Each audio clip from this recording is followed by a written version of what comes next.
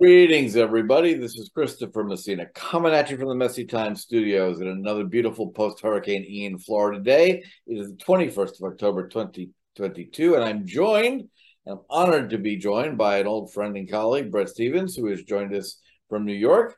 Bret, welcome to the show. Good to see you, Chris. Always a joy. So we'll dive right in. We go back to the University of Chicago together, and for years you were op-ed writer for the Wall Street Journal and the New York Times, and you've written this great book, American Retreat, and a bunch of other stuff. What are you working on now? Maybe give us a little background so my few listeners who are unaware of your work can get a sense of what you've done. Well, I guess most people think of me as the conservative columnist at the New York Times. For many of my friends on the right, that isn't conservative enough, and for some of my friends on the left, it's way too conservative. And I joined the Times in April of 2017, so next year will be 6 years. And time flies when you're making enemies. I a couple of years ago started a new Jewish journal called Sapir, which you can find at Sapir Journal, SAPIR, sapirjournal.org, which is subtitled Ideas for a Thriving Jewish Future. My Jewish life has been a big part of who I am for many years, since I was editor-in-chief of the Jerusalem Post 20 years ago. And then I'm working on a book about how societies flourish, and I won't give any of that away. But that's the sort of the third thing I do, in addition to helping my wife raise our three lovely kids and occasionally puttering around my lawn. Beautiful. And that's the suburbia grants the opportunity to play with the lawn. That's fun. Yes, I know. To have a lawn is itself kind of a luxury. And I've got a field because I live in an old farmhouse, and I just let the field go. And occasionally some deer like to make their home there. Splendid. And are you hunting from your back porch, or would that make your neighbors nervous? No, it's not my thing. I'm very soft-hearted when it comes to the mammalian life around here. Fair enough. Then I'll leave my guns in the trunk when I come visit. On the Superior, you recently wrote something called "The Merit of Meritocracy," which I found pretty compelling. And maybe we could dive into that a little bit in terms of, both what Superior is about as a journal, but the case you made, I guess, contra the current woke trend towards sort of equality of outcomes versus starting an equal level playing field, if I might gloss that correctly. Yeah. So every issue of Sapir looks at a single topic very closely. So our last issue was about education. The issue before that was about Zionism, and we look at it from a variety of angles. And we had solicited an interview with Michael Sandel, a very significant Harvard political philosopher, who had written a book called The Tyranny of Merit, best-selling book. Mm-hmm. And Michael's a sophisticated, thoughtful guy who has important arguments to make about how the American culture can risk overvaluing merit, or at least a particular concept of merit, at the expense of other values. But as I went over our interview, it provoked some thoughts of my own in an opposite direction.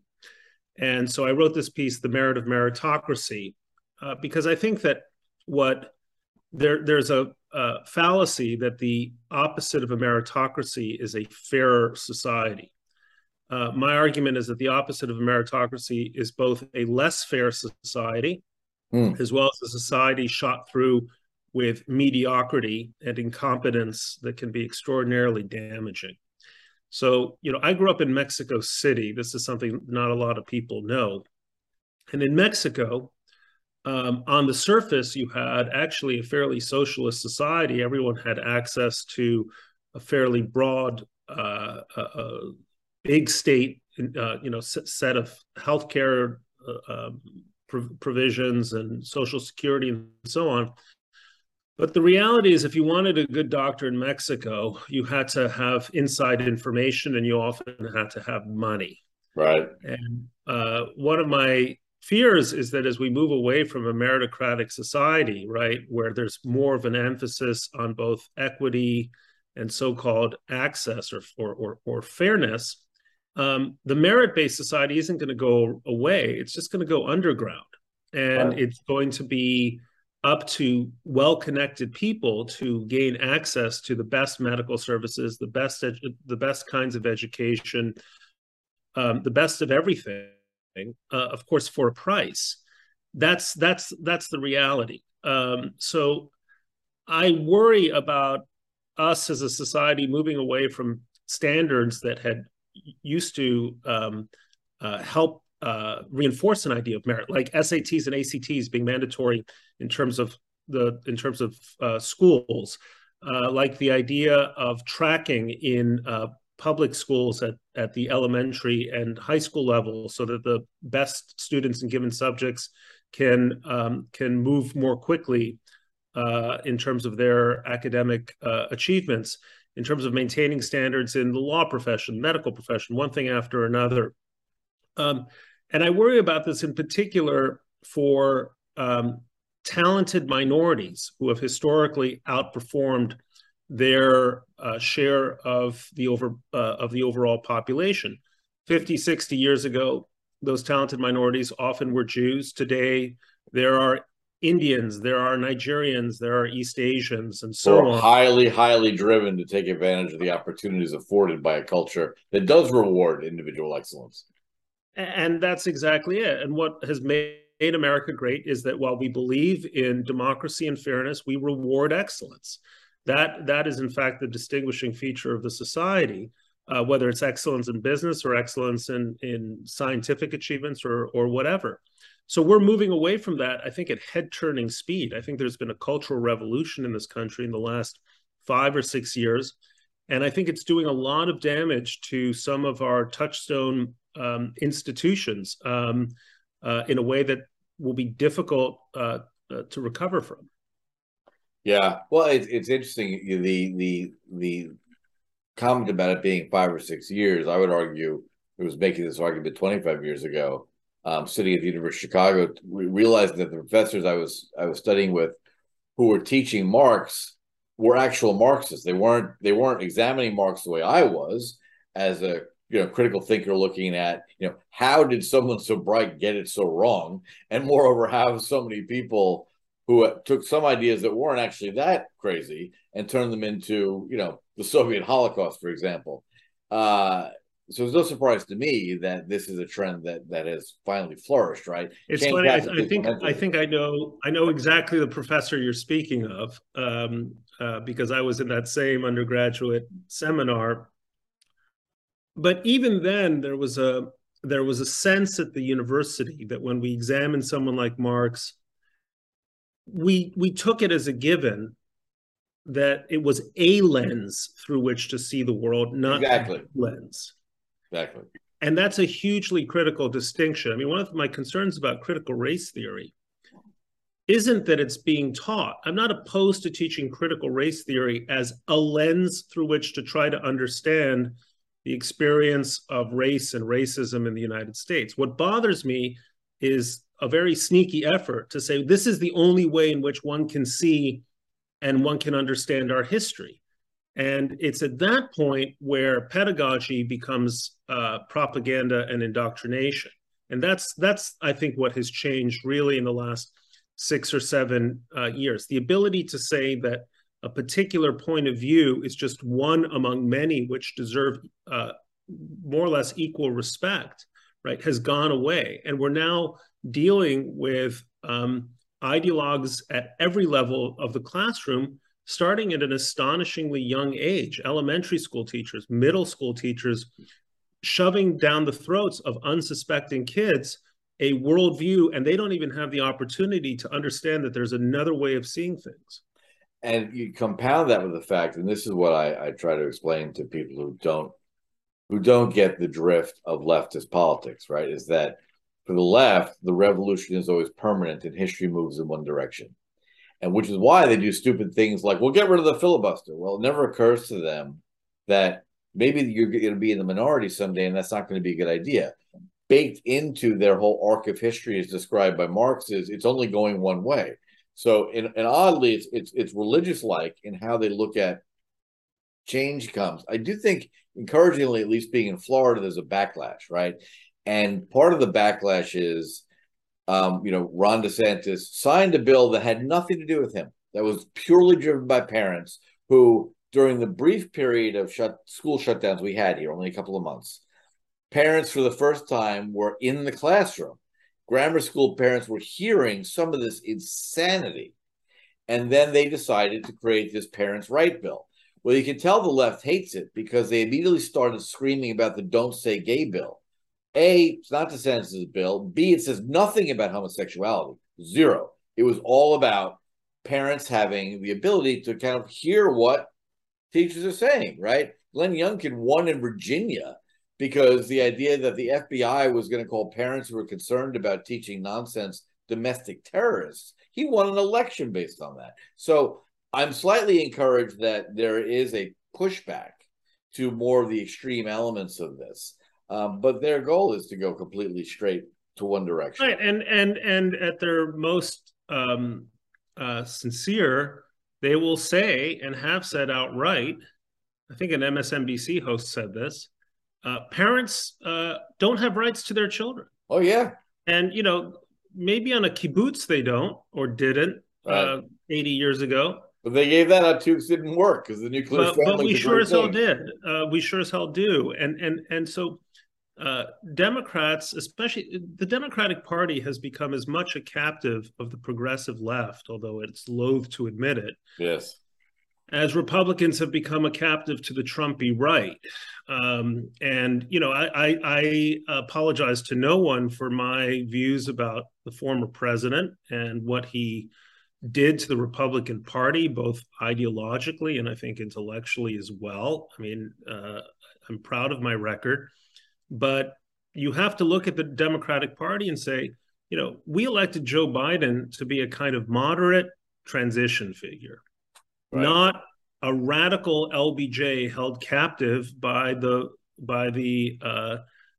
left-wing fringe of the congressional caucus. But that's actually what we ended up getting, and the left's inability to understand that they are so much farther left than, never mind Bill Clinton, than Barack Obama. Oh, right? Craziness. Yeah. He's out there telling people to relax and calm down, and a joke is a joke, and don't get people fired because you're a snowflake. That's right, coming from Barack. But look at something and look at something like the border. Madness. Well, Barack Obama, under his administration, deportations, I think, reached record highs. I'd have to go back and double check that, but it was Barack Obama was not afraid of the concept of enforcing a border. Yep.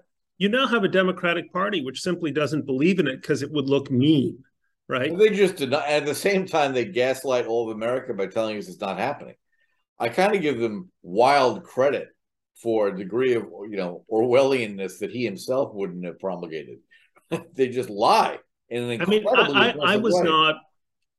not. I found myself dismayed by the stunt of taking 50 people and shipping them to the vineyard. Human beings should not be used as props ever. My mother was a refugee to this country. That being said, the reaction in the liberal world, oh my goodness, awesome. What are we going to do with 50 Venezuelans or wherever they were from in Edgartown, was beyond parody. Yep. It was just absolutely beyond parody. These are people who have no idea that they have obligations to the citizens of Yuma, Arizona, right? Or other places along the border, which are receiving not tens, but thousands of people every day. And as my own colleague Megan Stack, has pointed out, it's not just Governors Abbott and DeSantis who are shipping people north. It's Hispanic Democrats who are mayors in El Paso and other cities along the border who are doing it because they can't handle it. So now New York City, under a Democratic mayor, Eric Adams, is declaring a state of emergency And the folks around this part of the country are kind of waking up and going, "Oh yeah, something's amiss," right? Right. Uh, and this is just kind of one symptom of a democratic or progressive mainstream, which simply seems to have no contact with the reality as the rest of America finds it. It's a let them eat cake Marie Antoinette view Oh of what's yeah, going on with a sans culotte. absolutely. My wife puts it beautifully. She declared a long time ago that all these people lives what she calls theoretical lives. Right? It's easy to spout happy nostrums on Facebook about human rights, but like the reality is, and it's funny about the 50 folks sent to Martha's Vineyard. I don't find it that horrible because, frankly, the Biden administration was putting thousands of immigrants on planes in the middle of the night and landing them in Florida and landing them in Westchester, landing them all over the place. And DeSantis made a decision to make a point, right? And quite many of them have been put on buses, which are a lot less comfortable. So is it annoying? Sure. But like they did come here and they did want to come to another country. And does it really matter whether they went to Mexico or Martha's Vineyard? Not really. At least they made the point. And I think they made the point beautifully. Well, the other perversity. I mean, I've always been in favor of a very liberal immigration system. I think this country benefits hugely Oh, absolutely. from its immigrants. I think, and at every level of the income ladder. By the way, it's not just the German or Norwegian PhDs. It's also people with very little education, very little money, who just come with a lot of drive and energy and big dreams, the way my grandparents and great-grandparents came. I'm all for that, but I insist that you come in through the front door, give me your name, and give me a fair sense of who you are and whether you have a criminal record or not, and why you're here and what do you intend to do. Not through my back door. I want guests, not squatters. And I don't understand how that principle eludes so many of my friends on the left. Another thing I heard, which put my jaw on the floor, was someone said, "Well, there's a lot of space in this country," which is true. True-ish. But people don't come and live in tents off the land. They need bathrooms and schools and hospitals and roads and jobs and an entire infrastructure to accommodate them. Yep. And then the ultimate question is, well, if you're really serious about your principles, you should eliminate the border, and you should basically say to all of Latin and South America, "You're welcome to come here." Yeah. And is that what we want to do? I don't think so. And of course, the moment you say this, you're running the risk of being accused of racism, right? Which compounds the insult. So this gets back to the original point that progressives have this major problem of not recognizing the extent to which they represent a form of extremism, which is just anathema to I suspect, the broad majority of Americans. Oh, big time. And what I find even more appalling is they're, busy scolding us that those people who want, rational immigration policy, which we do want, because replacement rates of birth and all the rest in this country, we do want more people coming in. If Social Security is ever going to survive, we need a lot more workers on the lower end of the age distribution. But what I find so appalling is they're busy scolding me that I'm a mean person and predictably racist in some way. Is that we're enriching, cartels and coyotes and traffickers who prey on these poor people. Yeah.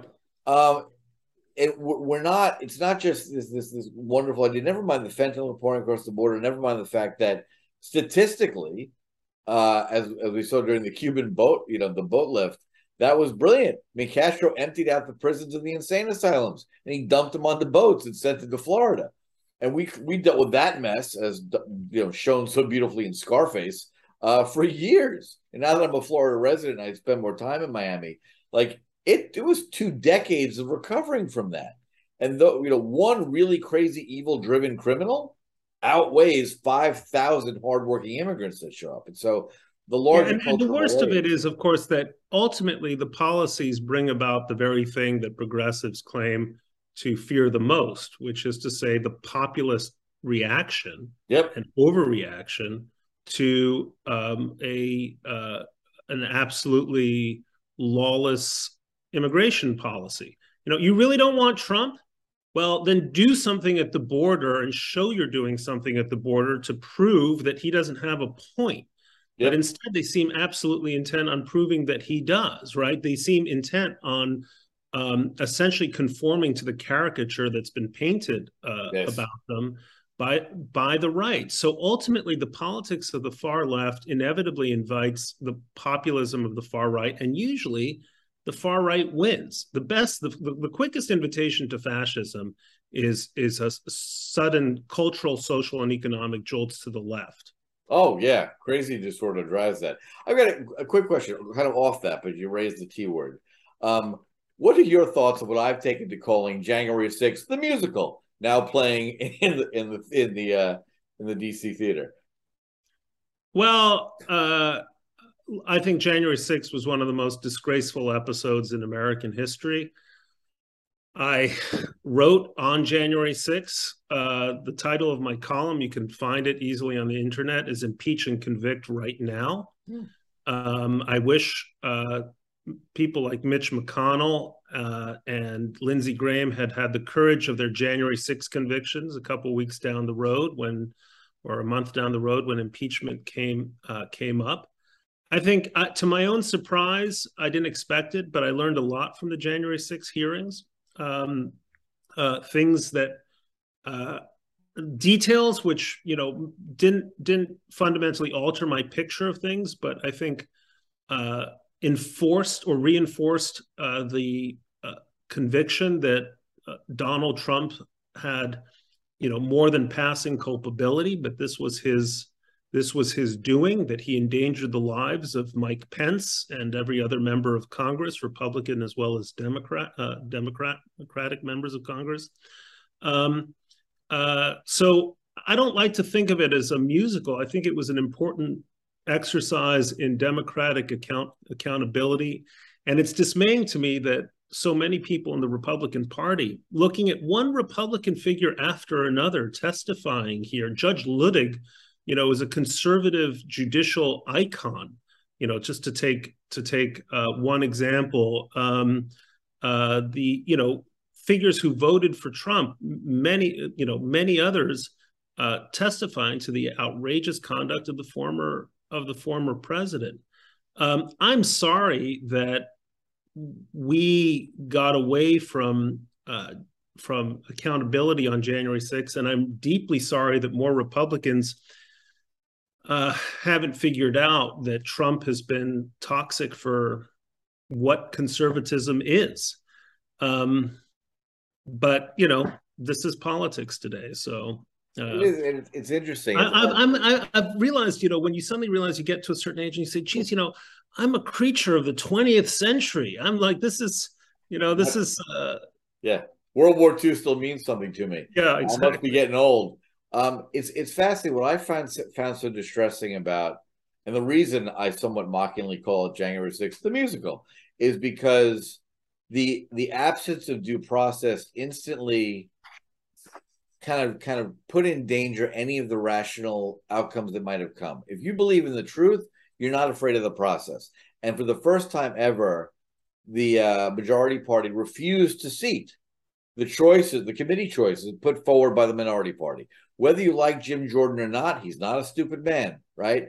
And if you thought that you were that the end result of this investigation was going to come to, say, the ideas that you got about the culpability of President Trump, then put Jordan there. Let him be there to cross-examine. But the moment they refused to allow a differing view, half the country switched off, just stopped listening. Yeah, I think that's a fair point, except that by choosing someone like Jim Jordan, Kevin McCarthy was essentially signaling that that his interest was in turning the hearings into a kind of a clown and monkey show. I've seen Jim Jordan in action before.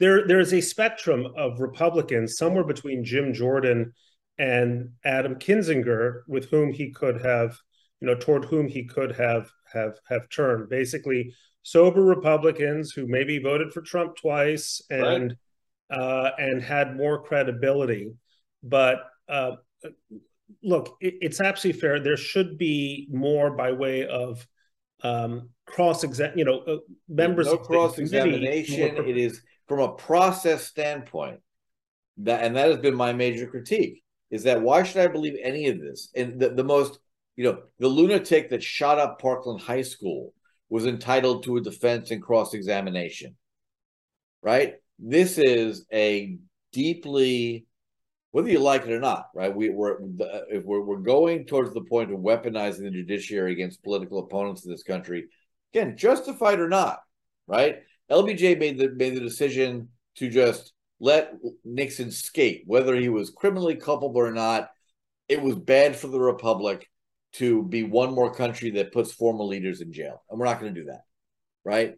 That's my overarching concern. And as my brilliant wife will often say, please don't put me in the position of defending Donald Trump, because you don't want to make a martyr of him. You don't want to make any of his points resonate intelligently, and the lack of process has skewed it, I think, and that's the problem. Yeah, I think. Look, that. Nonetheless, I think until Mar-a-Lago, the raid on Mar-a-Lago, or whatever you want to call it, I do think that the January 6th committee had moved the needle with a lot of Republicans. You saw that in a growing sense up until that raid, that the Republican Party would be better off having a different standard bearer in 2024. Oh, absolutely. The man has got to go.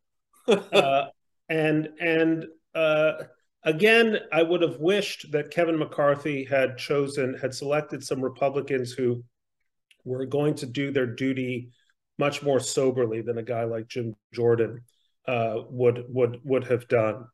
That didn't happen, and so the process was flawed at the start. Nonetheless, I found much of the testimony extraordinarily compelling, and whether there was the right cross-examination or not, these were all Republicans testifying against the former president. This was not a bunch of Democrats. These were people who were in the administration, who worked for Ted Cruz and worked for Mike Lee, and had served the Republican Party and President Trump quite faithfully for many years before he got up there. So it wasn't a judicial process.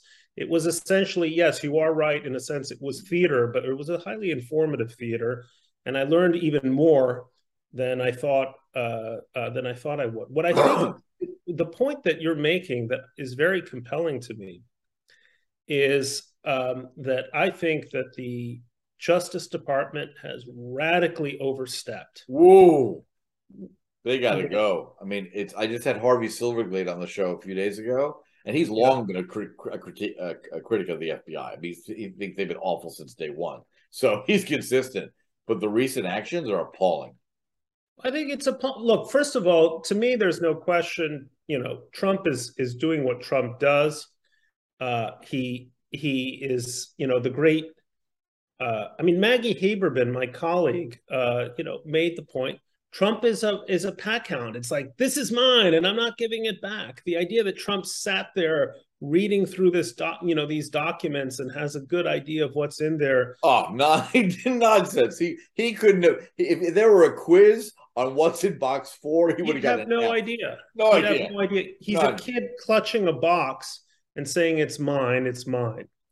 On the other hand, he also has some kind of reptilian sense that in clutching that box, he is going to force his opponents to overreact in ways that provide him with advantages. And they did. I mean, part of my critique of that whole Mar-a-Lago insanity is having spent a lot of time working in the swamp with a lot of good people, right? Who people are working hard to advance American interests, is that if you've ever dealt with top secret material, 99% of it is stamped that way because the current politician doesn't want you to see it. Doesn't mean that it's that important. Doesn't mean that it matters anything to national security. And sadly for them, the president is the ultimate authority under our system, and he could have waved his fingers over it all and said, these are not classified anymore. So they overreach in that raid, and the optics of raiding a former president's home were disastrously misinformed, I think. Well, they were disastrously misinformed. I think also on the constitutional merits, you are right. Ultimately, the president can declassify anything he wants. And if, as you said, he waved his fingers, the constitutional issue takes precedence over whatever paperwork Yeah. ordinarily gets signed. Secondly, the idea that something that's stamped top secret is what any normal person, what's stamped top secret is on the front pages of the New York Times every single day. Every Exactly. single day. Yep. And anyone who has any understanding of the way the executive branch works know that when a program is really sensitive, right? When it's genuinely secret, there's a whole different world of procedures in order to ensure, or at least reasonably ensure, that it remains that it remains a secret, right? All conversations in government, except those that are actually public, are essentially secret, right? That's the way. As they should be. That's how it functions. That's You the can't way have it it works. otherwise. But it created this perception that Trump had carried away boxes of, I don't know, blueprints for our next stealth bomber or something like that. Madness. Which is it's just farcical. Yep. And it's farcical, but farcical in a way that gullible people are likely to believe it. At any rate, again, this is another example of this administration overstepping and harming itself, because there is no way on earth, again, literally, unless Trump was trying to sell plans for the B-21 bomber to the Chinese, there's no way on earth that any jury is going to convict Trump for doing this. So what you're doing is turning him into a martyr. And also there are precedents for this kind of mishandling of classified information. Sandy Berger, if you remember him. He shoved it in his socks and his underwear and walked out of the archives. Exactly. And at the end of the day, he copped, basically, there was no jail time. It was a relatively minor plea of mishandling classified documents. That's what it's going to be. So maybe at the most Machiavellian level, I'm thinking that the Democrats want Trump to be the standard bearer in 2024 because they think the way they've been funding MAGA Republicans in primaries, hoping that they're the candidate, looks crazy. But that's exactly what they wanted in 2016 when they figured, we can easily beat this clown Trump. They paid no attention to him, and all of a sudden there were three standing. Like, wait a minute, he's going to win. Yeah. Whoa, wait a minute. Yeah.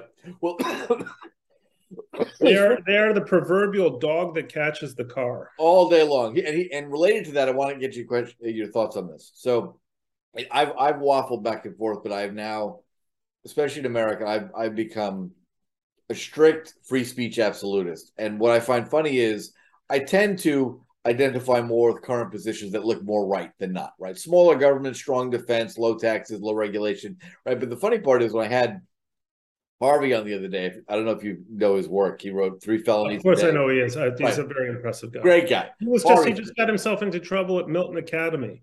Probably. Yeah. Funny guy. He's running for the Harvard Board of Overseers. And the funny thing is that Harvey is a self-described, leftist anti-Vietnam child of the 60s, right? Yeah. And when it comes to how we view the world, there's no daylight between us, right? So, and I find that an interesting evolution of, looking back at my grandfather, who, organized the Firemen's Union in New York and created the benefits package and negotiated with Mayor LaGuardia, right? A man of the left.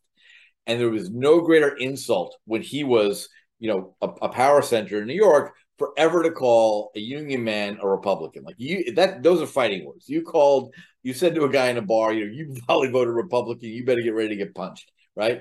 And I look at it today and I'm thinking, he'd be voting Republican, right? The idea that you can have speech codes, you're going to squelch things.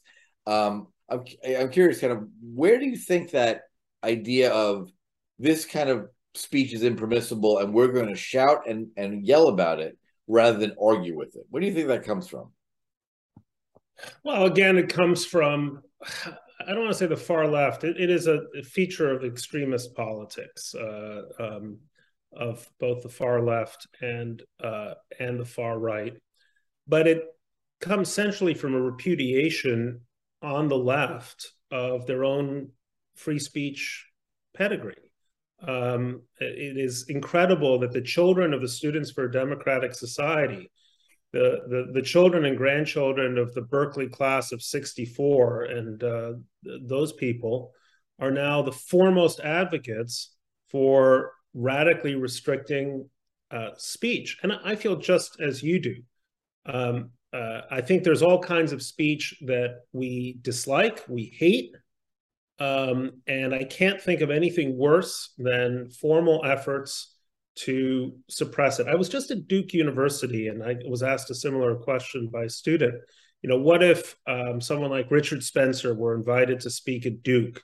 Shouldn't we censor him? I said the best response to Richard Spencer is to bring him to campus and then have nobody show up, because there's nothing more humiliating right. than the speaker in an empty hall. And you accomplish three things. You honor your commitment to free speech, right? And you demonstrate that it's not simply a matter of a legal commitment, which Duke doesn't have because it's a private institution, but it's an ethical commitment. But you also succeed in absolutely humiliating Spencer by underscoring what a non-entity he really, he really is. Vastly more effective than canceling him, censoring him, and letting him claim that he's a martyr. Is a martyr, and that institutions like Duke or whatever it is are hypocrites and selective in the way in which they honor their commitments to intellectual challenge and free speech. Now, thank God I went to the University of Chicago. We went to the University of Chicago, and thank God President Zimmer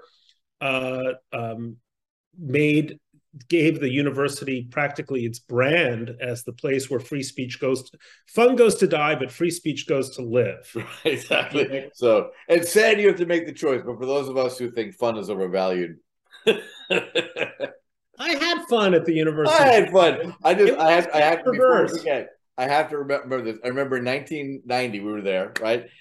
Playboy does its annual rankings of the most fun colleges in the country, right? So say it's a list of 300, whatever the number is. And I never forget, because Elizabeth Bartley, who was the editor's daughter for the journal, she was in my dorm, right? Yeah. And she posted it on her door. What was so great was it was, say, 1 to 300. And so number 1 was Tulane, and number 300 was University of Chicago. And whoever was at Playboy at the time put an asterisk and said, it's important to note that numbers 2 through 299 are on a linear scale. Both 1 and 300 are on a logarithmic scale, because Tulane is so much more fun than number 2 and the University of Chicago. And I think Brigham Young was 299. I remember that list, actually. So it was because I had a chance to revisit it on account of one of my children who's going to one of the, I'm not going to say which one, but one of the least fun schools. Right. Number 299, I believe, was West Point. Number 298 was the Naval Academy. Right. Brigham Young was somewhere in there. I forgot. So Chicago was below the military academy. Interesting. That raises interesting questions about the Air Force Academy, by the way. Yeah, they're more fun. Well, at least they get to fly. That's fun. That's got to be cool. That is fun. So free speech. That's where we were. Look, I've been reflecting on this actually quite a bit, because ultimately societies thrive or perish, or falter, at least, in terms of the way in which they honor the idea that gadflies are socially useful, right, and that dissidents and dissenters should be listened to, not treated as heretics. If you kind of want to look at the downfall of the civilizational decline, say in the Middle East, a lot of it has to do with a culture of treating dissenters as heretics, and not being, I think of the effort, for example, in the 1990s to murder Naguib Mahfouz, the greatest Egyptian writer of the 20th century. Yeah. And, he was a free thinker. And so what did fanatics try to do? They kept trying to stab him and kill him one way or another. And what happened with Naguib Mahfouz has happened with so many other... Well, they finally got Salman Rushdie in Chautauqua. Or Salman Rushdie is another great example. And the United States stands apart because environments which foster a spirit of intellectual challenge are, by definition, progressive. All of the great social progress that's been made in the country in the last 100 years happened from people who were saying things that were deeply unpalatable to the majority at the time. Yep. Right? I mean, Rosa Parks was a dissenter. The Stonewall Inn folks who revolted against police brutality, they were dissenters. I wonder what the view on gay marriage was in 1990, right? Yep. Probably 98-2, right? Until it became the law of the land, and I think a very good thing, by the way. And now no one someone cares. like Andrew Sullivan just made the case. Yeah. And someone like Marty Peretz let him make the case in the New Republic. And people could reach their own judgments. So the fact that we are moving away from a culture in which dissent is possible and invited, it's so difficult to express yourself freely on such a range of opinions, a range of issues here in the United States today, because you think, gee, that's not the hill I want to die on, right? Right. I don't want to be the guy who says something that someone is going to find unpleasant and some vocal minority on Twitter is going to try to get me canceled for, right? So you just shut up. And on one issue after another, Americans are, this is, by the way, demonstrated in survey data. Americans in one area after another are afraid to voice their views. And that's un-American. I mean, that's just profoundly un-American. And it's profoundly un-American when it's not just a matter of being afraid to voice your views, say if you're in the military or some kind of highly hierarchical. But people have lost their livelihoods because of complete lies spread about them. And without, sounding too pompous, as part of why I set up this podcast is luckily I'm in a position I can't be canceled.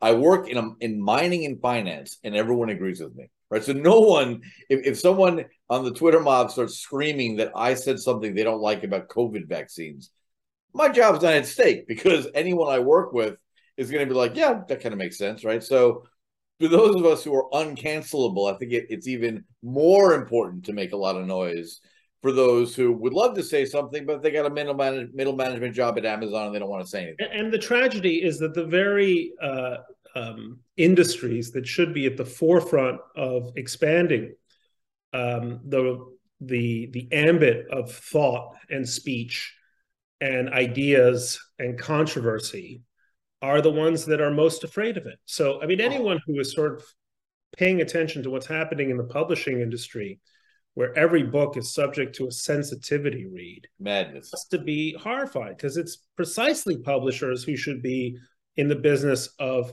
pushing and pricking and prodding. Instead, they just want to serve up soft soap. And it's unbelievable that mining executives should be the people who are actually prepared to say difficult things or unpopular things. Whereas those of us in the industries are quaking in our boots. Yeah.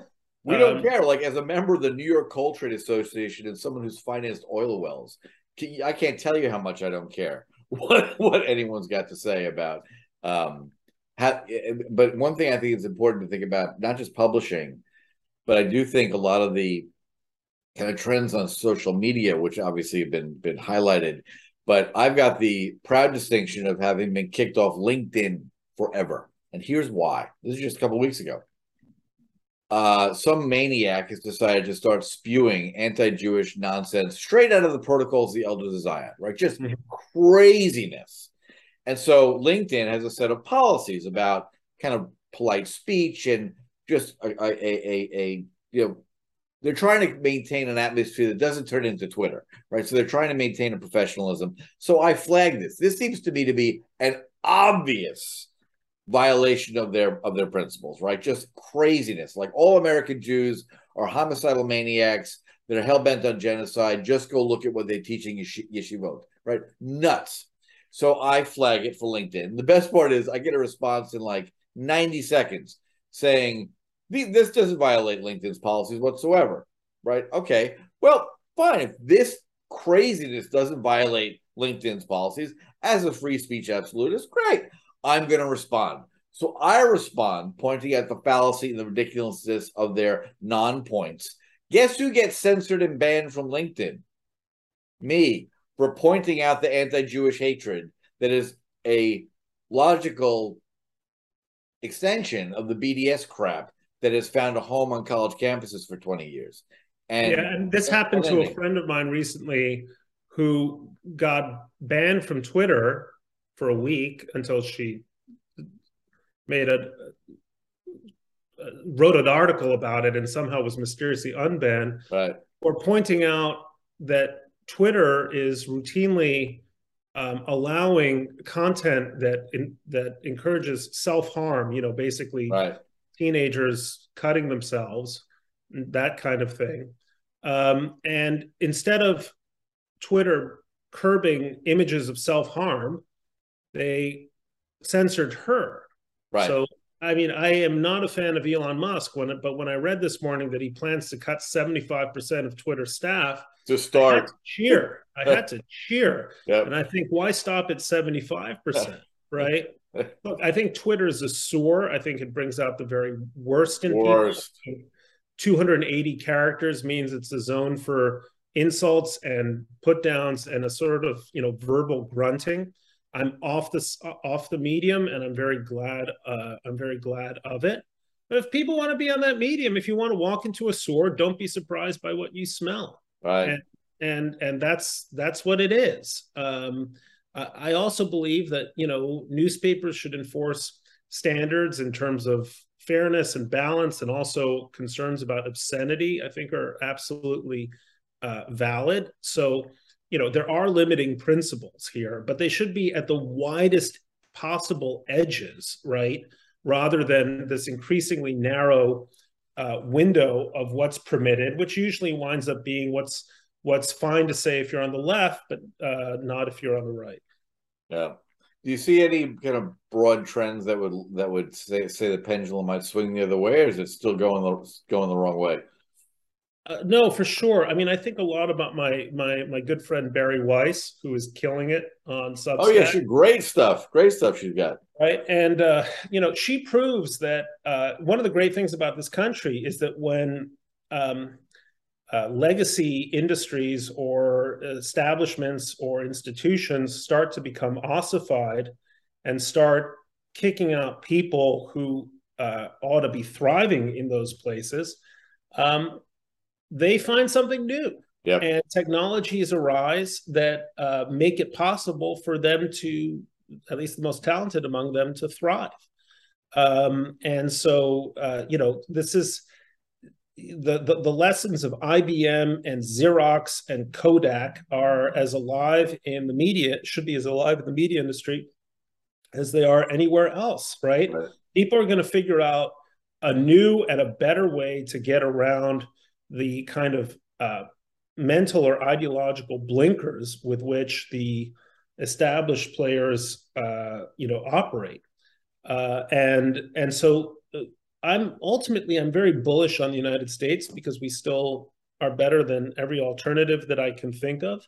We've been through periods before of cultural upheaval, censoriousness, and a sense of decline. And we've always found renewal, not in the obvious places, but actually in the secret places, in the garages and basements, and in the back of the mind of someone in whom we didn't see much potential, but who find ways to rise and revolutionize the system.